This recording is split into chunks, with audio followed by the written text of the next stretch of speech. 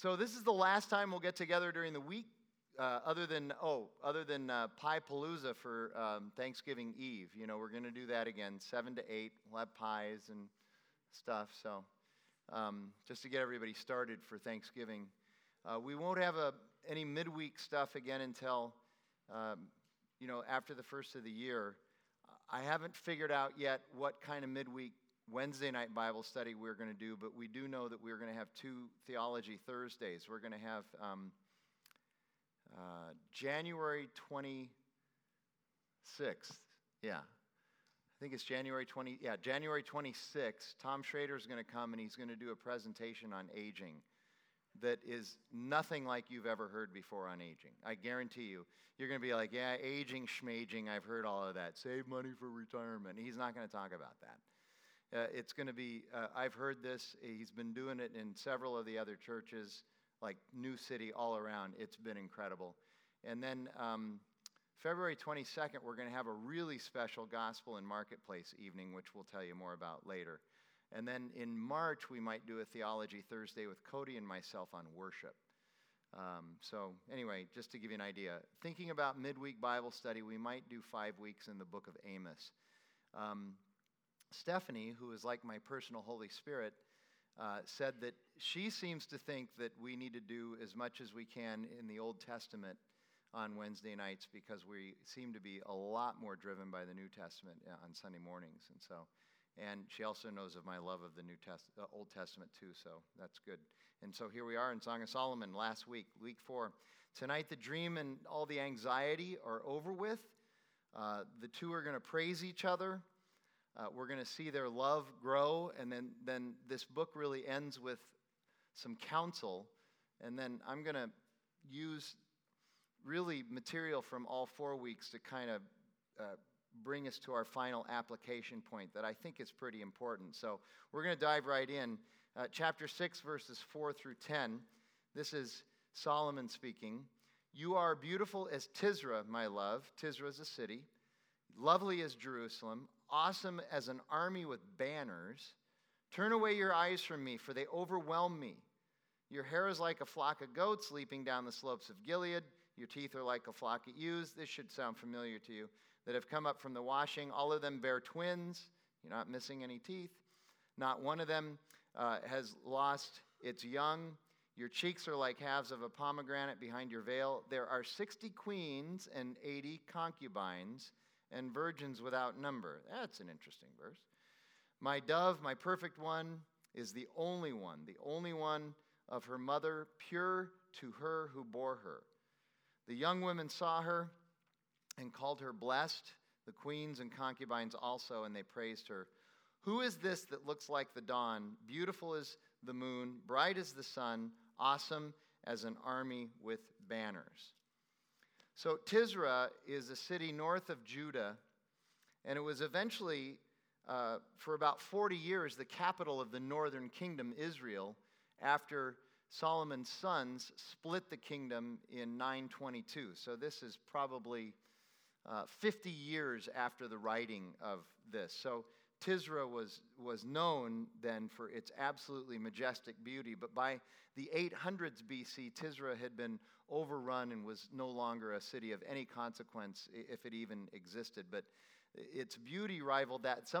One commentator wrote, think of Victoria, British Columbia. Has anybody ever been to Victoria? Okay, think of that city and you might get an idea of how beautiful Tisra is. So he's paying her a compliment. And then he says she is awesome as an army with banners. What does that mean? It means that in addition to her beauty, she inspires respect from others because of the strength of her godly character. That's what that compliment means. One scholar says, from this metaphor, we grasp that the woman, the Shulamite woman, has imposing presence, personality, and intelligence. The Shulamite woman, therefore, is both dignified and beautiful, which is a majestic combination. And then verse 5, I get this. There are times when I'm overwhelmed at the fact that I'm with Jackie, and I'm overwhelmed by that. And then he mentions the hair and the teeth and the cheeks again. We've been through this already, but it's funny, I got a text from somebody who can't come on Wednesday nights, but who's been listening to the podcast. And the question was, doesn't my spouse ever get tired of me saying these things? Okay, these nice things. Here you go. We've heard about the hair, the teeth, and the cheeks already.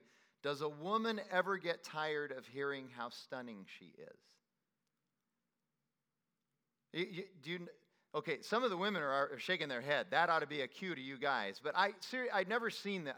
Nobody's ever come in for marriage counseling, and the wife is saying, he's complimenting me all the time and telling me how beautiful I am. It's just enough already.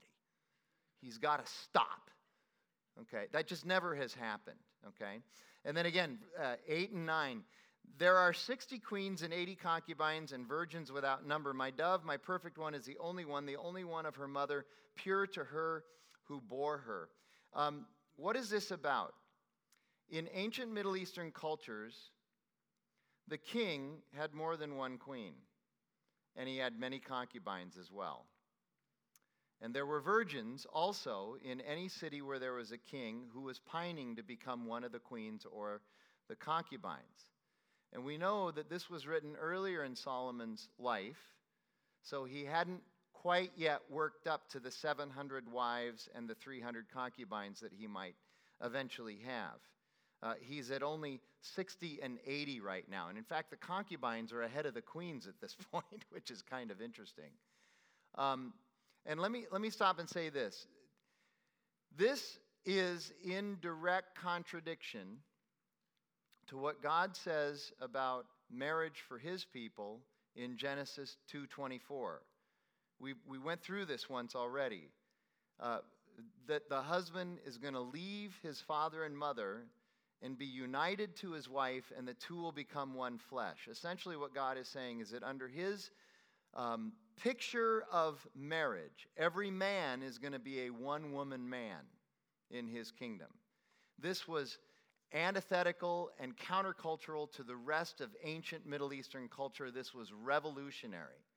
And the interesting thing, of course, is that we look in Scripture and we see repeatedly in Scripture where God's men violated this, right? David violated this. Jacob violated this. So just remember that as hard as it is to live in our cultural context and not be pulled into the cultural mores, that's always been true of God's people. I'm not making excuses for sin. I'm just saying that sometimes we sit around and we think it would be so much easier if we just lived 1,000 years ago. I don't think so. By the way, I would miss my cell phone too much. But you get the point I'm making there. Just because Solomon had all these wives and concubines didn't mean that God was happy about it. He certainly wasn't happy with what David was doing. We know that. It just happened.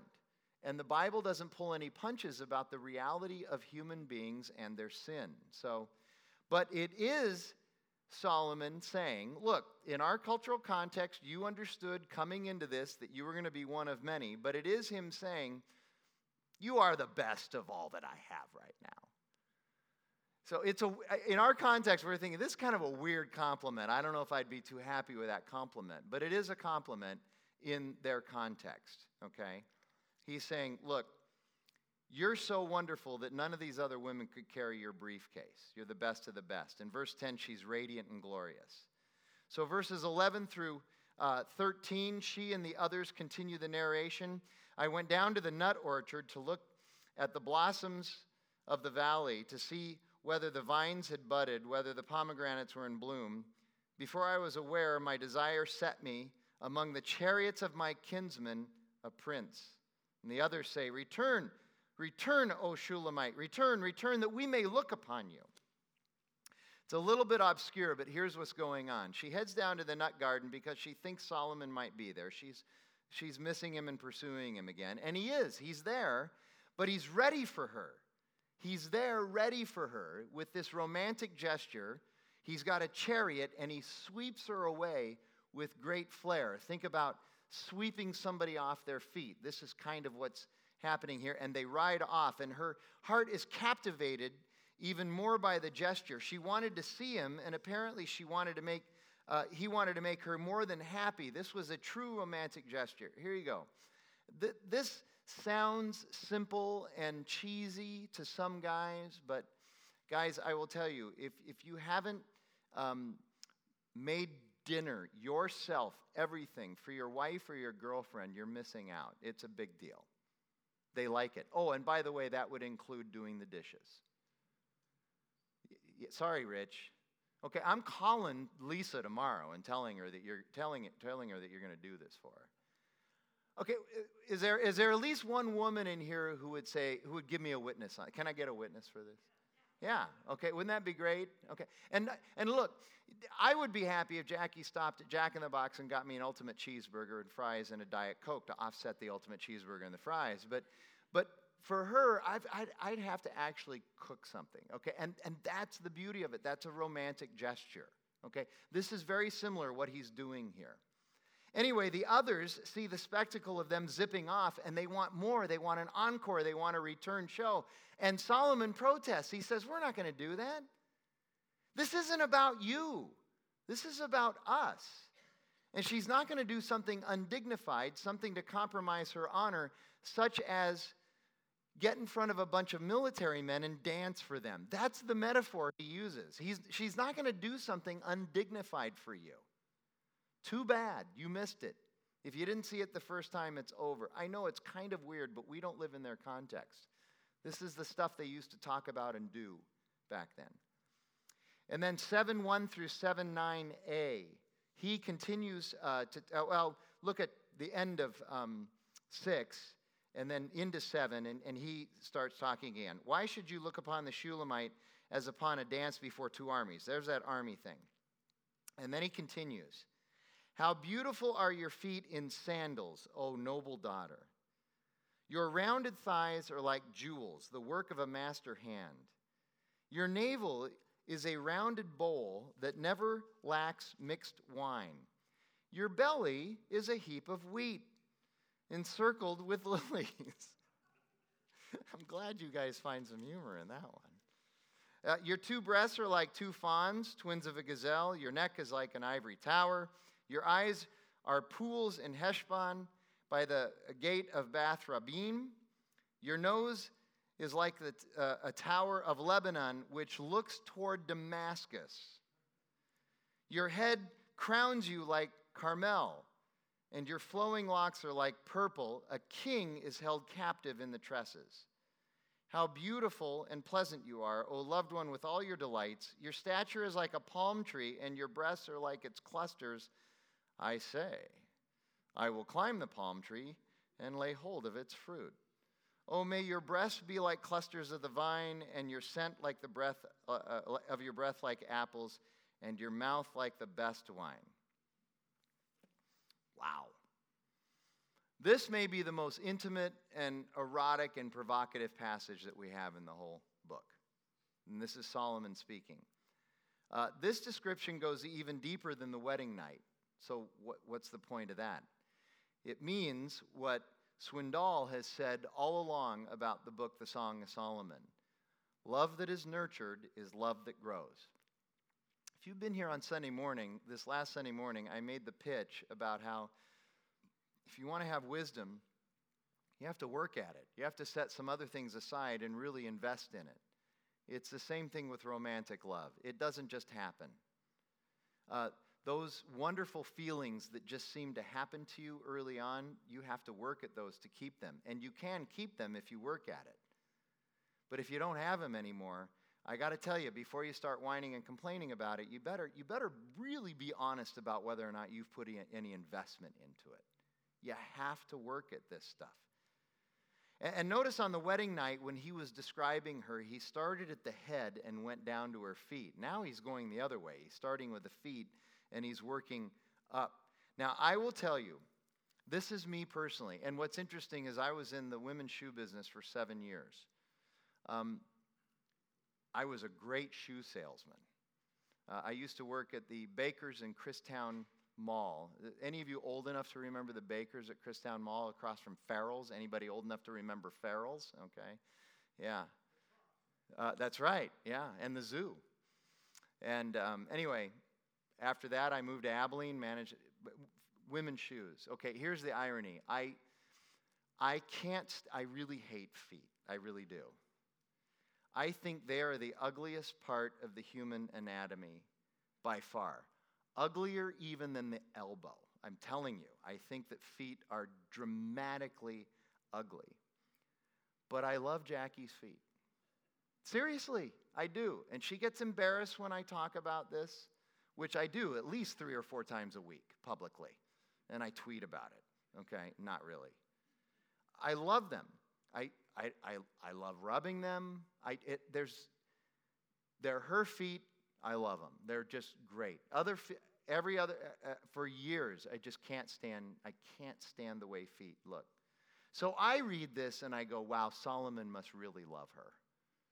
Your feet are beautiful in sandals. I'm the kind of guy that's like, would you just put on a pair of boots, please? It would be great, okay? That would be very helpful to me, okay? And then he says, your belly is like a heap of wheat. Guys, have you ever used that one on a girl? Ladies, you ever had that one said to you? Hey, baby, your midsection, kind of like a big bag of wheat. Cool, you know? Okay, but in their context, understand wheat is extraordinarily valuable. It's a very sought-after asset. It was used as currency. This is a great compliment. It's a great compliment. I know it sounds goofy to us, okay? Her neck is another indication of her strength. Heshbon was known for its clear crystal water. Her nose is like the tower in Lebanon looking toward Damascus. This actually has significant meaning.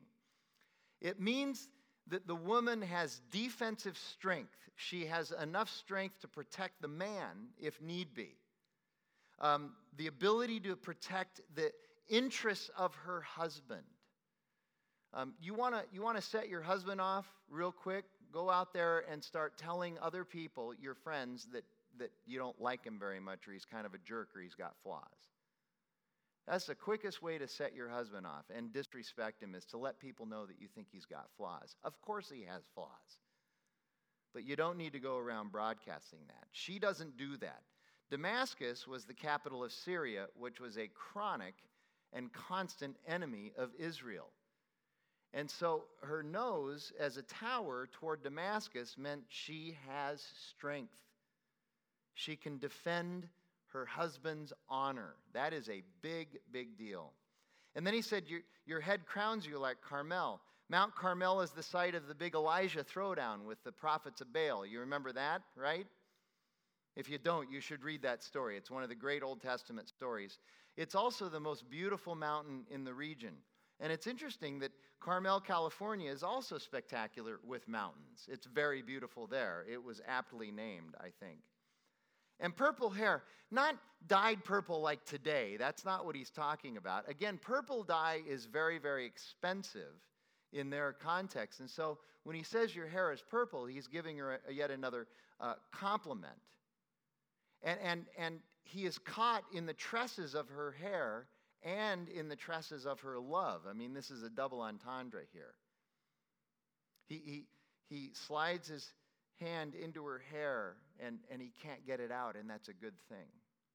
Okay? And then again, really, a palm tree and its clusters? This is just, again, anybody been called a palm tree? No? And anybody gone any further with the palm tree metaphor the way this guy's going here? Okay? Wheat, palm trees, I mean, she's really something. But palm trees in their culture are considered statuesque, magnificent. Again, it's a compliment of the highest order. So magnificent is this compliment that some women in their culture were actually named palm tree. You remember a woman in the Old Testament named Tamar? Tamar means palm tree. That was her name, palm tree. And when I say that this is intimate, erotic, and provocative, it's verse 8. I will climb that palm tree and grasp its fruit. It's pretty serious stuff. And then she responds, and it's all good. 9b through 13. He says at the beginning of 9, and your mouth is like the best wine. And she right away jumps in and says, the wine, goes down smoothly for my beloved, gliding over lips and teeth. I am my beloved's, and his desire is for me. Come, my beloved, let us go out into the fields and lodge in the villages. Let us go out early to the vineyards and see whether the vines have budded, whether the grape blossoms have opened and the pomegranates are in bloom. There I will give you my love. The mandrakes give forth fragrance, and beside our doors are all choice fruits, new as well as old, which I have laid up for you, O my beloved. So she responds by saying, it's going to be good. I'm like fine wine that goes down silky smooth over lips and teeth. In other words, she's saying, listen, pal, I'm worth it. I'm worth the wait. I'm worth the trouble. It's okay to say that, isn't it? I'm worth it. I'm getting nothing from you guys. It is okay to say that. Ladies, it's okay to say that. And verse 10 is a repeat. And this, and it's obviously a key verse, but I want you to consider two things about it. Number one, it's a reverse of sorts of Genesis chapter 3, verse 16. Genesis chapter 3, verse 16, the man and the woman have sinned by eating the apple, and God is pronouncing the curses. He's already pronounced the curse on Satan, and now he's working on the curses for the woman. And he says in 16, your desire shall be for your husband, in other words, his power. It's not like you will have sexual desire for your husband. It's your desire will be for your husband's power, and he's going to use it to rule over you. He shall rule over you, okay?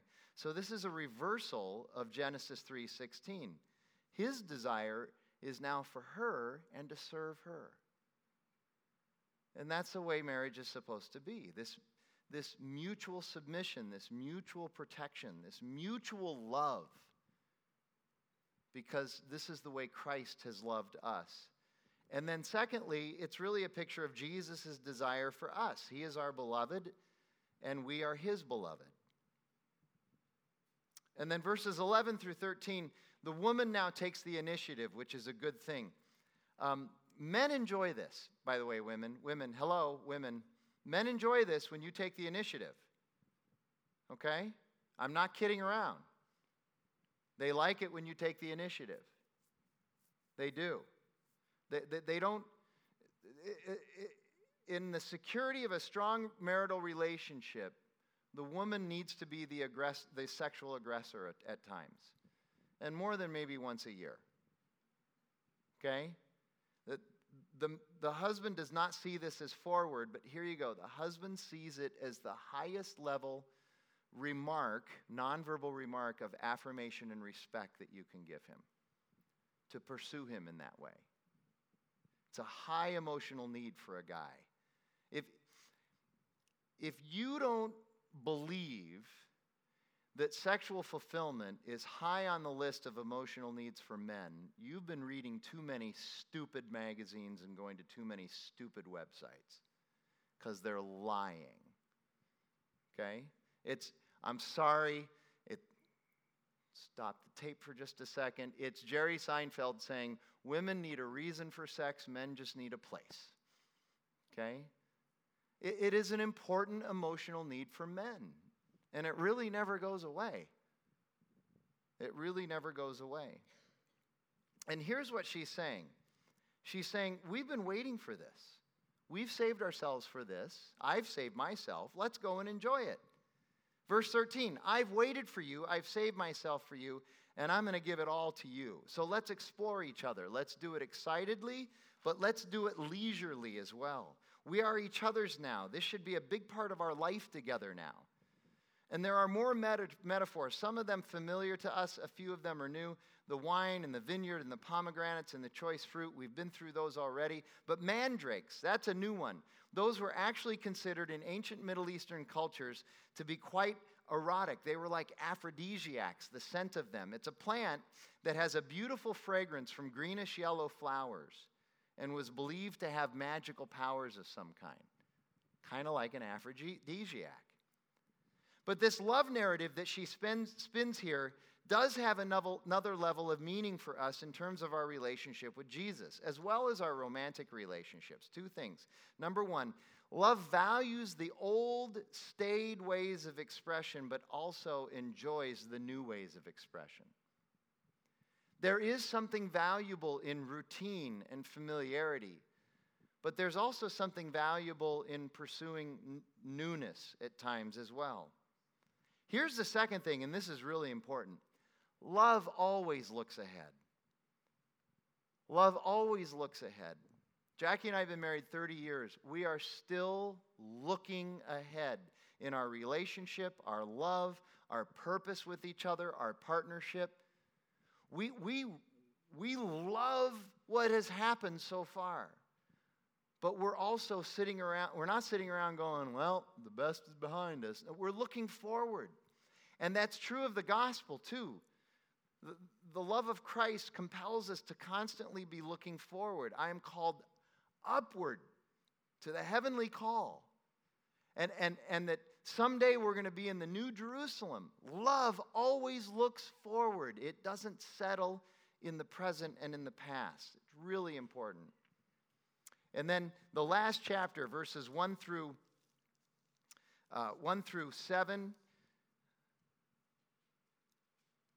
she is speaking still, and we start to get into some counsel eventually, but she starts by saying this: "Oh, that you were like a brother to me, who nursed at my mother's breasts." What in the world is that? Well, we'll talk about it. "If I found you outside, I would kiss you, and none would despise me. I would lead you and bring you into the house of my mother, she who used to teach me. I would give you spiced wine to drink, the juice of my pomegranate. His left hand is under my head, and his right hand embraces me. I adjure you, O daughters of Jerusalem, that you do not stir up or awaken love until it pleases. Who is that coming up from the wilderness, leaning on her beloved? Under the apple tree I awakened to you. There your mother was in labor with you.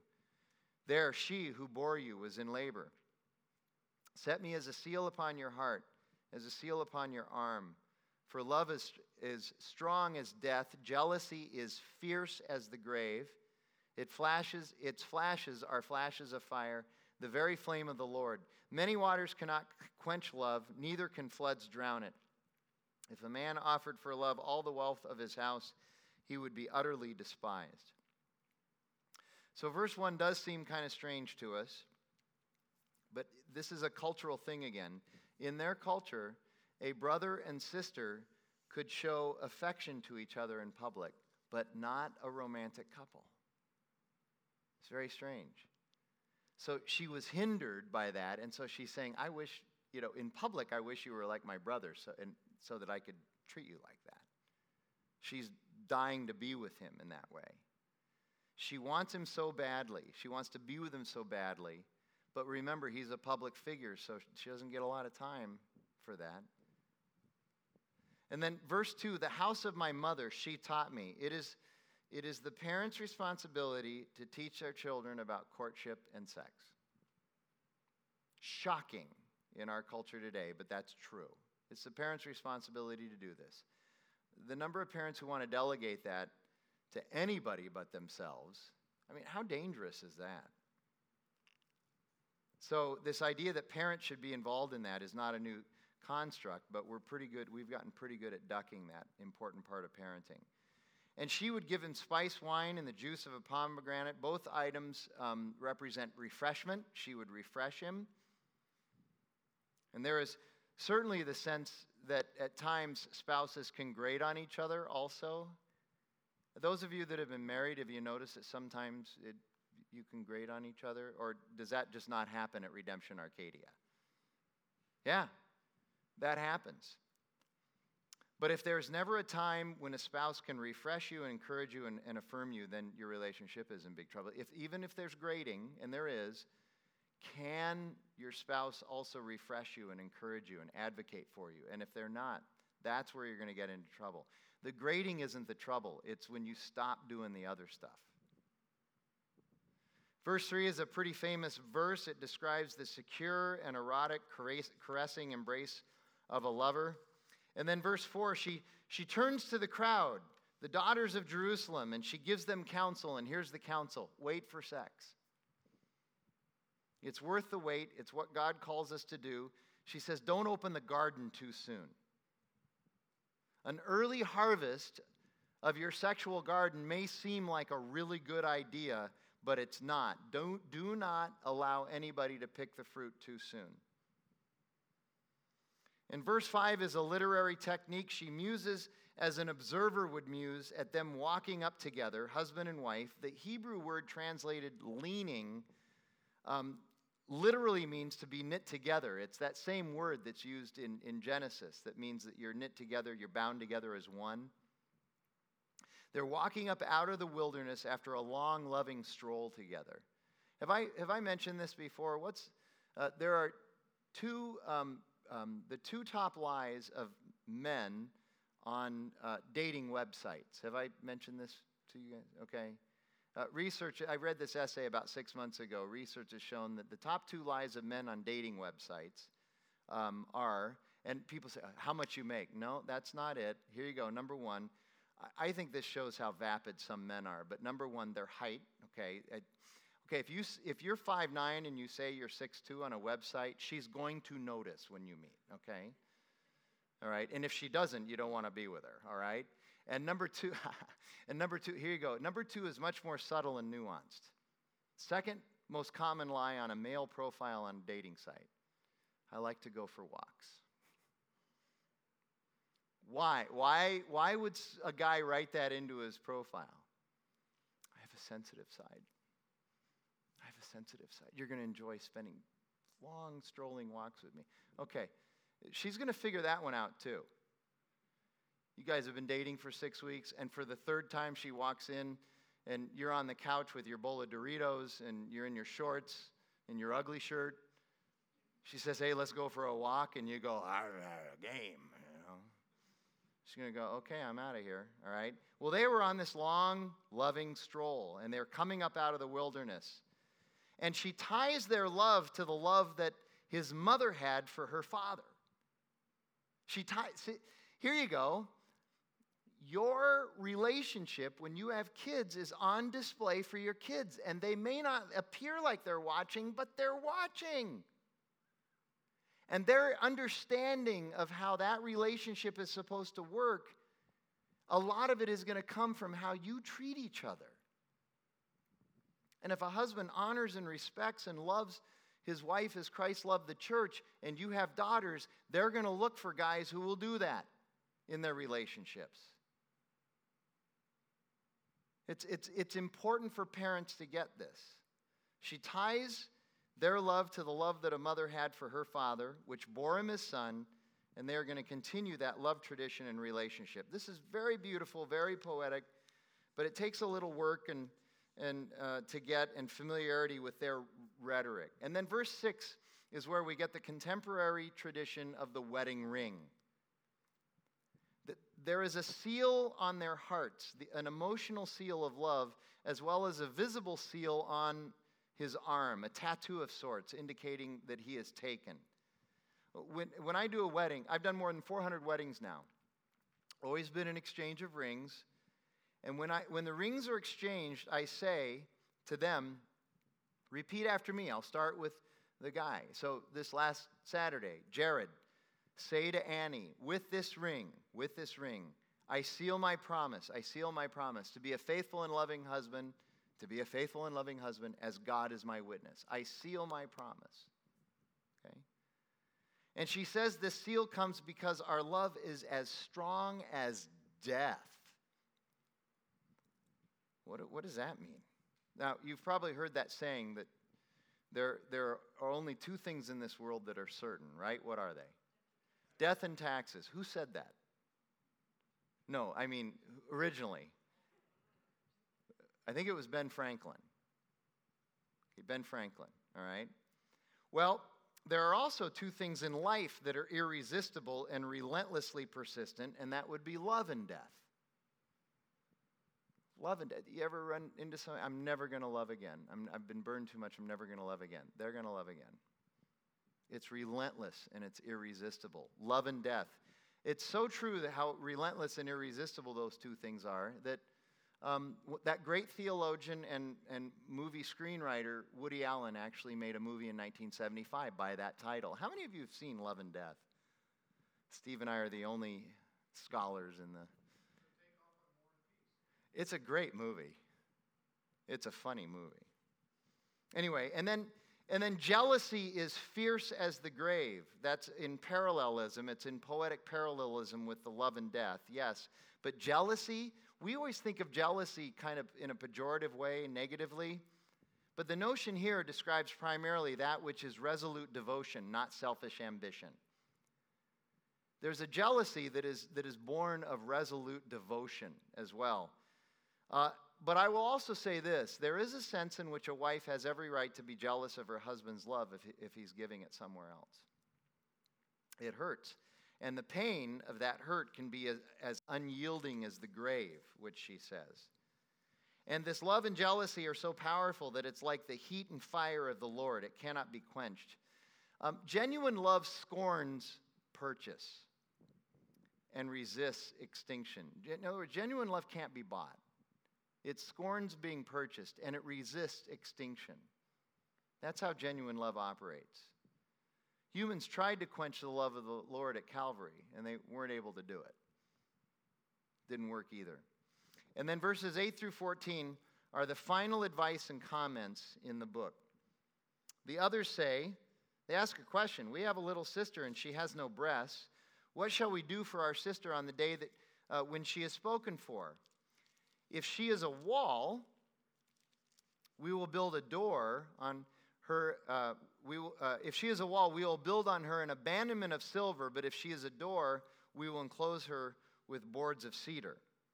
And then she answers and says, I was a wall, and my breasts were like towers.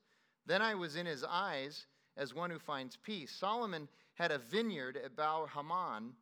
He let out the vineyard to keepers. Each one was to bring for its fruit 1,000 pieces of silver. My vineyard, my very own, is before me. You, O Solomon, may have the 1,000, and the keepers of the fruit 200. And he says, O you who dwell in the gardens, with companions listening for your voice, let me hear it. And she ends the book. She has the last word. Isn't that just so true? Make haste, my beloved. Be like a gazelle or a young stag on the mountains of spices. As a family, there needs to be protections in place, both physical and instructional, for the proper and appropriate time of certain rites of passages for younger members of the family, for things like marriage for the children. And it's not meant to coddle the children.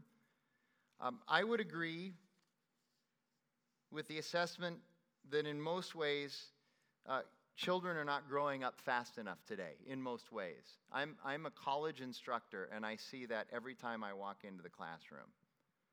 They're just more and more immature all the time, completely incapable, most of them, of making any sort of decision, small or large. They just can't do it. They can't do it. It's really sad. But one area where children are growing up way too fast and with no wisdom and guidance is sexually.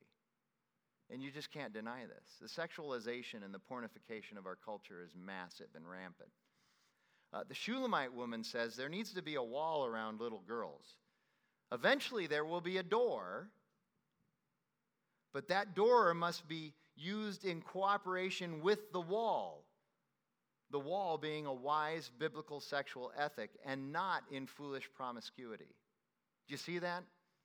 Build the wall around the young girl. Eventually there's going to be a door, but that door needs to be used in conjunction with the biblical sexual ethic, the wall. And then she gives herself and her love with Solomon as the supreme example of this. She had a wall. Her garden and vineyard developed at the right time. The door was eventually opened at the right time and under the correct circumstance. And then look at verse 14, that last verse. She closes with celebration. Come on, let's get to it, my husband. Let's go. Biblical sex is not prudish. How many of you ever had the opportunity to sit under Larry Wright's teaching, even just once? Yeah. Did you ever hear him talk about marriage and sex? Okay, yeah. You can still get his tapes, by the way. They're still available. AbundantLife.org, I think it is. When he would talk about sex within the biblical context, he would say, within the biblical context, sex, it's Yaha time. That was kind of his trademark way of describing it. Yaha time. Okay? Some of you, this can't get over with soon enough. Want me to say Yaha one more time? It's good and fun. Paul David Tripp, in his book Sex and Money, says that a proper biblical sexual ethic is even a form of worship, a form of submission, as Christ submitted to the cross for us. So there's the Song of Solomon. I want to end with like some final application, some thoughts on marriage, and especially thoughts on, it's going to eventually tie into marriage, but I want to talk about this idea of flourishing, identity, and voice. Human flourishing, human identity, and human voice. James Houston, who's read any of James Houston's? He's a pastor and author. No? Good stuff. He writes this: marriage is the relational reality that calls us into our weakness. Can I get an amen? That line right there alone is gold.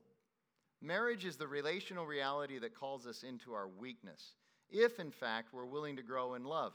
The momentum of the verses tonight is one where the husband's and wife's love for each other grows. In marriage, we are called into our brokenness, our inability to love one another well, and our unhealthy desires. Whether we feel strong or weak, therefore, God invites us to walk forward in the truth of our weakness so that we might know His power. That is good stuff right there. I believe this is the key underlying current to the purpose and intent that God has for us through the Song of Solomon. That's the underlying intent. That we're called into this weakness so that we might know God's power. It's interesting, in our current worldly view, culture, and perspective, much has been said about the right of every individual, and now it's not just a right, now it's even a mandate that human beings flourish, have identity, and have a voice. I have to flourish, I have to have an identity, and you have to recognize my identity, and I have to have a voice, and I must be heard. It's not even a right, it's a mandate that I flourish. And whatever my definition of flourishing is, I have to be able to flourish. Flourish, identity, and voice. Big deal today. And the right, or the mandate, to flourishing identity and voice are all accomplished through, in our culture, self-achievement, self-actualization, and self-construction. Self-achievement, self-actualization, and self-construction. We construct our own identities. We don't like who we are, we can become somebody else. We don't like who we're with, we jettison that relationship and go for someone else. We don't like where we are, we move. We don't like what we're doing, we do something else. It's all done through self, self, self. You notice that? Self, self, self. I'm in charge. I have the power and the authority. These are my mandates. And in case you hadn't noticed, this quest for flourishing identity and voice has now become necessarily a zero-sum game. A zero-sum game. So, despite the condescending rhetoric to the contrary, people today are convinced that there must be a search and seizure of worldly power and status in order to accomplish this flourishing identity and voice. There has to be power in order to be able to do this. And you have to seize the power. So humility need not apply, and that necessarily means there are going to be winners and losers. There just are. Have you been in the public sphere lately? Have you seen how polarized we are? This is the result of this flourishing identity and voice construct that's going on. Okay? It's interesting. The Bible is also very concerned about flourishing, identity, and voice. Did you know that? The Bible is really concerned about these three things. But it goes about it in a way that the world deems foolish. According to the Bible, flourishing comes from serving others, not lording it over others. That's way different than our culture. I can't flourish unless I'm lording it over some people. The Bible says, no, not going to be that way. Matthew 20, verses 25 and 26. But Jesus called them to him, and he said, you know that the rulers of the Gentiles lord it over them, and their great one exercises authority over them. It shall not be so among you, but whoever would be great among you must be your servant. Flourishing in the Bible also comes by being last, not first. Mark 9:35. And Jesus sat down and called the 12, and he said to them, if anyone would be first, he must be last of all and servant of all. Flourishing in the Bible comes by embracing the littleness of our roles while honoring others. 1 Corinthians chapter 12, verses 21 through 26. The eye cannot say to the hand, Paul's talking about church members now. The eye cannot say to the hand, I have no need of you, nor again the head to the feet, I have no need of you. On the contrary, the parts of the body that seem to be weaker are indispensable, and on those parts of the body that we may think less honorable, we bestow the greater honor. And our unrepresentable parts are treated with greater modesty, which our more presentable parts do not require. But God has so composed the body, giving greater honor to the part that lacked it, that there may be no division in the body, but that the members may have the same care for one another. If one member suffers, all suffer together. If one member is honored, all rejoice together. Flourishing comes by humility. Philippians chapter 2, verses 3 and 4. Do nothing out of selfish ambition or vain conceit, but in humility consider others better than yourself. Look not only to your own interest, but also to the interest of others. And flourishing comes by weakness. 2 Corinthians chapter 12, verses 7 through 10. Paul was talking about these great revelations that God was giving him. And he says this, so to keep me from becoming conceited because of the surpassing greatness of these revelations, a thorn was given me in the flesh, a messenger from Satan to harass me, to keep me from becoming conceited. 3 times I pleaded with the Lord about this, that this thorn should leave me. But God said to me, my grace is sufficient for you, and my power is made perfect in weakness. Therefore, I will boast all the more gladly of my weaknesses, so that the power of Christ may rest upon me. Listen to that verse. The power of Christ rests on Paul when he is weak. That's not just true of Paul, that's true of us as well. For the sake of Christ, then, I am content with weaknesses, insults, hardships, persecutions, and calamities. For when I am weak, then I am strong, because the strength comes from Christ. How about identity? In Scripture, identity is found in the righteousness, holiness, resurrection, and sanctification of Jesus, which we receive. We don't earn it or achieve it as a gift of grace from God. There is no zero-sum game with identity when it comes to Jesus. You just receive it from him as a gift of grace. And then our voice, or more appropriately, what some people would call our personhood or our individuation from others, that comes from being an image bearer of God. Genesis chapter 1. God says, let us make humans, Adam, in our image and after our likeness. That's where our voice comes from. That's where our individuation comes from. That's where our personhood comes from.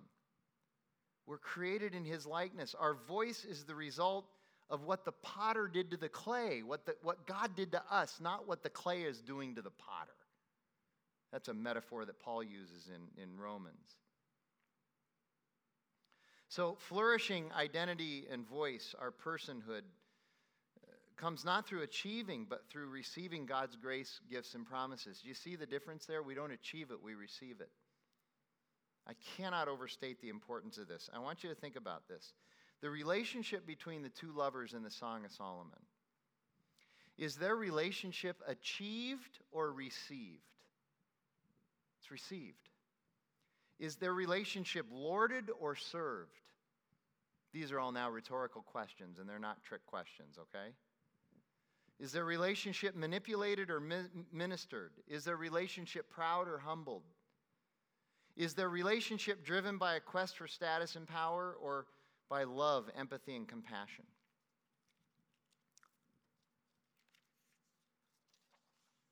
And then here's the second thing. I want to just read part of Genesis chapter 3 and comment on it, and then close with this. So understand that this is right after these two verses. Therefore, a man shall leave his father and mother and hold fast to his wife, and they shall become one flesh, and the man and his wife were both naked and were not ashamed. This was paradise. Perfect intimacy, perfect vulnerability, perfect authenticity. It's an intimacy that all of us have deep in our hearts and pine for, but have never experienced and wish we could, and will someday in the New Jerusalem. But now look what happens. Now the serpent was more crafty than any other beast of the field that the Lord God had made. And he said to the woman, "Did God actually say you shall not eat of the tree of the garden, eat of any tree in the garden?" So what's Satan doing here? It's not a full frontal attack. He's just starting an innocent conversation.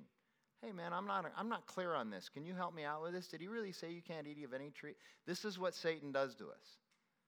He walks up next to us as a friend, as somebody who needs some help, as a counselor. And he starts kind of whispering stuff in our ears, creating some doubt, creating some dialogue where we feel like we have to defend God. This is how he gets us. And the woman said, well, we can eat the fruit of the trees of the garden, any of the trees, but God did say you shall not eat of the fruit of the tree that's in the midst of the garden, that tree way, way over there, in the midst, way, way over there. It's not even in front of them every day. Neither shall you touch it. Nobody knows why she added that line, lest you die. But the serpent said to the woman, you will not surely die. For God knows that when you eat of it, your eyes will be open and you'll be like God, knowing good from evil. Satan loves to tell us how God really doesn't have our best interests at heart, and that he does. And if you just do it my way, it's going to be a lot more fun. And so when the woman saw that the tree was good for food, it was a delight to the eyes, and the tree was desired to make one wise. There you go. That's what I call the triad of temptation. It was good for food. It appeals to the pleasure of our flesh. Okay? It was a delight to her eyes. There's the glitz. There's the stuff that distracts us and gets us to the left or to the right, as Proverbs says, off of our game. And then for pride. In other words, in order to feel superior over others. Those three things get us every time. And when they're in combination with each other, watch out. It's powerful. Pride, our flesh, and our eyes. By the way, John repeats this in 1 John chapter 2, verses 15 through 17. He calls these the things of the world. The desires of the flesh, the desires of the eyes, and the pride of life. He quotes out of Genesis 3 then, saying those are the things of the world.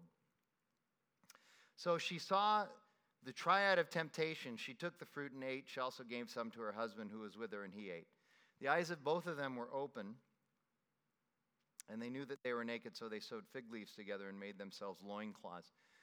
Some of you have heard me talk about this before. Anybody ever been around a fig tree? Okay, my parents had a fig tree in their backyard for 40 years. That's usually the lifespan of a fig tree, and theirs was exactly 40 years. And in its heyday, those leaves were like this big, and they were a deep, deep, deep green, kind of a blue. They were so beautiful and lush. And they're big enough to cover these areas of the body. But if you ever get up close to one of those fig leaves and start to feel it, it's like sandpaper. How's that for a constant reminder of your disobedience to God? Just think about the discomfort, the chafing. And they haven't invented Vaseline yet, okay? Then they heard the sound of the Lord God walking in the garden in the cool of the day, and the man and his wife hid themselves from the presence of the Lord among the trees of the garden. But the Lord God called to the man and said to him, where are you? Now, is God like, wow, he's really clever, I can't find him? Is this a geographical question? No. He's asking him a spiritual question. He's saying, all right, what happened? You've never behaved like this before. What do we do when we sin? Rather than running to God's grace and mercy, what do? We hide from him. This is so perfectly picturesque of how we are. Where are you? And he said, well, I heard the sound of you in the garden, and I was afraid because I was naked. I hid myself. And God said, who told you you were naked? Have you eaten of the tree of which I commanded you not to eat? And the man said, the woman you gave me to be with me, she gave me fruit and of the tree, and I ate. So the first sin is defying proper authority. How many of us do that? All the time. And then the second sin is once we're caught, we blame shift. So he blames the woman and God. Okay? And then the man said to the woman, the Lord God said to the woman, what is this you've done? And she said, well, the serpent deceived me, and so I ate. So again, she's blame shifting too. Isn't that what we do? It's a perfect picture of what we do. And then God gives these three sets of curses. And one of the things we have to understand about these curses is that they are representative and not comprehensive. So he curses the serpent in a representative way, but it doesn't show us the total nature of all the curses on Satan. He curses the woman, gives us a couple things, but it doesn't represent the total curse on her. And then he curses the man, gives a couple of examples, doesn't represent everything. And included in the man's curse is the fact that all of creation is messed up now. Here you go. You and I today are living in a world of thorns and thistles. And it's hard sometimes for us to understand that when we come to Jesus and we get right with God, that doesn't mean that everything else is going to be right. We still have to live in this world of thorns and thistles. We still have to live in this world where people are sinning. But not only that, we have to live in a world that's atrophying, in a universe that's atrophying. Do you understand that the salvation of Jesus is not just a restoration and reconciliation of us? It's a restoration of the entire universe, which is atrophying and fallen. When Jesus comes again, he's not going to wipe everything out and start over. He's going to restore everything, and that's going to become the New Jerusalem. He's going to make everything right again. It's going to be absolutely beautiful. I know that many of us look at Genesis chapter 3 and we discard it. We say, myth, legend, whatever, not true, not real. But doesn't it ring true to the human condition? Does it matter if it's Hebrew poetry or Hebrew history or what kind of genre? Does any of that matter if the point of the text is that we sin and we blame and everything is messed up? That's the point of the text. And of course, hidden in verse 15, you understand, is the fact that the Messiah is coming again. During the curse on Satan, he says, your offspring will bruise her offspring's foot, and her offspring will bruise your offspring's head. In the ancient Hebrew, what that means is that her offspring is going to be wounded. He was bruised in the foot. That's the crucifixion. But his offspring, Satan's offspring, is going to be bruised in the head, which means utter destruction. Read Romans 16:19. He's going to be crushed under the foot of Jesus. Satan is. He's utterly destroyed. So we know that the Messiah is coming, but here's another reality about Genesis 3. You and I all have Genesis 3 moments every single day. Do you understand that? We all have Genesis 3 moments every day. We're getting whispered to. We're getting lured. James, in the book of James, James calls Satan the expert wrangler, the expert fisherman. He knows just the right bait to toss out to you. And because of our nature, we're willing to take that bait. Flesh, eyes, pride. The question in Genesis 3 is really quite simple. Here it is. Who are you going to trust? The woman decided to trust Satan and not God. Who are we going to trust? Every time that lure comes, every time our flesh cries out for something, every time our eyes see something, every time our pride kicks in, who are we going to trust? Are we going to trust the world? Are we going to trust Satan? Or are we going to trust the power from above, the resurrected Christ? That is an important question that you and I deal with every single day. Where does your fulfillment, flourishing, identity, personhood, and power come from? Does it come from above or from below? And if it's coming from below, you're in big trouble. I'm in big trouble. And we take the bait of temptation because in it we think we'll find fulfillment, self-actualization, and redemption. Adam and Eve ate the fruit because they believed that in the fruit they would find fulfillment and self-actualization. They would become like God. What God had given them wasn't good enough for them suddenly. Could you imagine living in paradise and it not being good enough? There's a movie. How many of you have seen the movie No Country for Old Men? A few of you. Okay. Anybody read the novel? Cormac McCarthy is one of my favorite novelists. He's a little bit quirky and odd, but I like him. Yeah. Doesn't use any punctuation. Isn't it weird?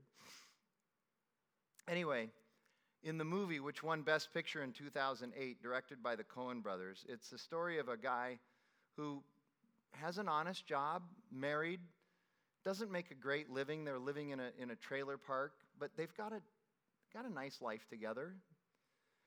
And he's out hunting one day in 1980 West Texas. He's out hunting, and he thinks he's shot a deer or something, and he goes to investigate. And while he's investigating, he happens upon a huge Mexican cartel drug deal that went very bad.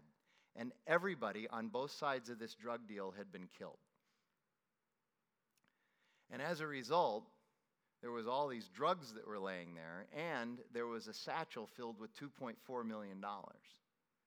And the story is really about the ethical dilemma of this guy, Llewellyn Moss, who really had a decent life, but he saw this satchel of $2.4 million. There's a picture up there, right? Yeah. There he is, pondering. And you know what's going through his mind as he's thinking, this is probably going to get me into a lot of trouble. But it's 2.4 million. I could change our lives. And he wrestles with it and wrestles with it. You realize that this scene is actually a contemporary picture of Genesis chapter 3. It's the apple. That satchel filled with 2.4 million is the apple. Is he going to take a bite of the apple? And yeah, he does. He takes the $2.4 million. And that sets off a chain of events, which you'll find in the rest of the movie, or in the book, if you happen to read the book, that eventually leads to his death.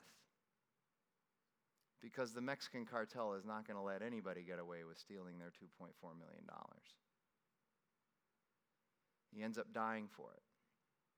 So what he thought would bring him fulfillment, what he thought would bring him joy, what he thought would bring him contentment and identity and all the stuff that he wanted in life, he died for it. Maybe you're in business and you decide you're going to break a law so you can close that big deal.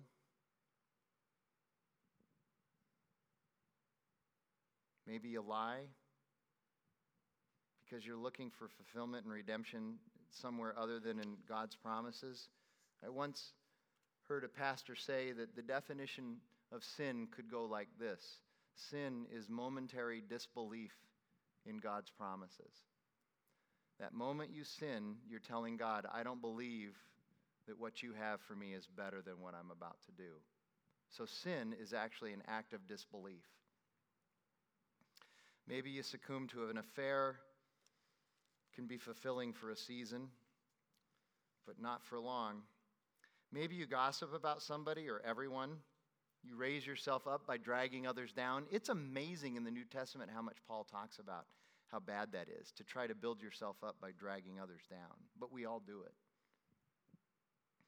These are all Genesis 3 moments.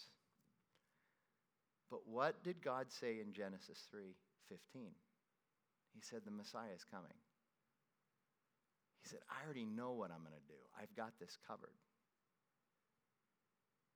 The redemption is coming in my Son, who's going to live a perfect life, then be hung on a cross because he annoyed the wrong people, even though he didn't do anything wrong.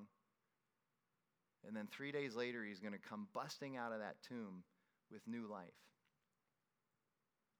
And that little story right there has even greater impact and meaning for us at Arcadia this week, probably more than any other week. We have right now 8 confirmed baptisms for Sunday morning, and maybe 2 more. I've got 2 more meetings to go. It's already going to be the biggest baptism Sunday we've ever had at our Redemption Arcadia, and all I think about is that moment when I lay the person down in the water and I say, you've been buried with Christ, and then pulling them out of the water and you've been raised to walk in newness of life. That's what we've all been had done to us, is we've been raised to walk in newness of life. Take your Genesis 3 moment and take it captive to the resurrection. Let me pray. God, thank you for your word and its truth, and thank you for this great book of the Song of Solomon, and for teaching us out of it and through it. And God, I just pray that we would take this word by the power of your Holy Spirit, apply it to our lives. We ask it in Jesus' name. Amen. See you Sunday for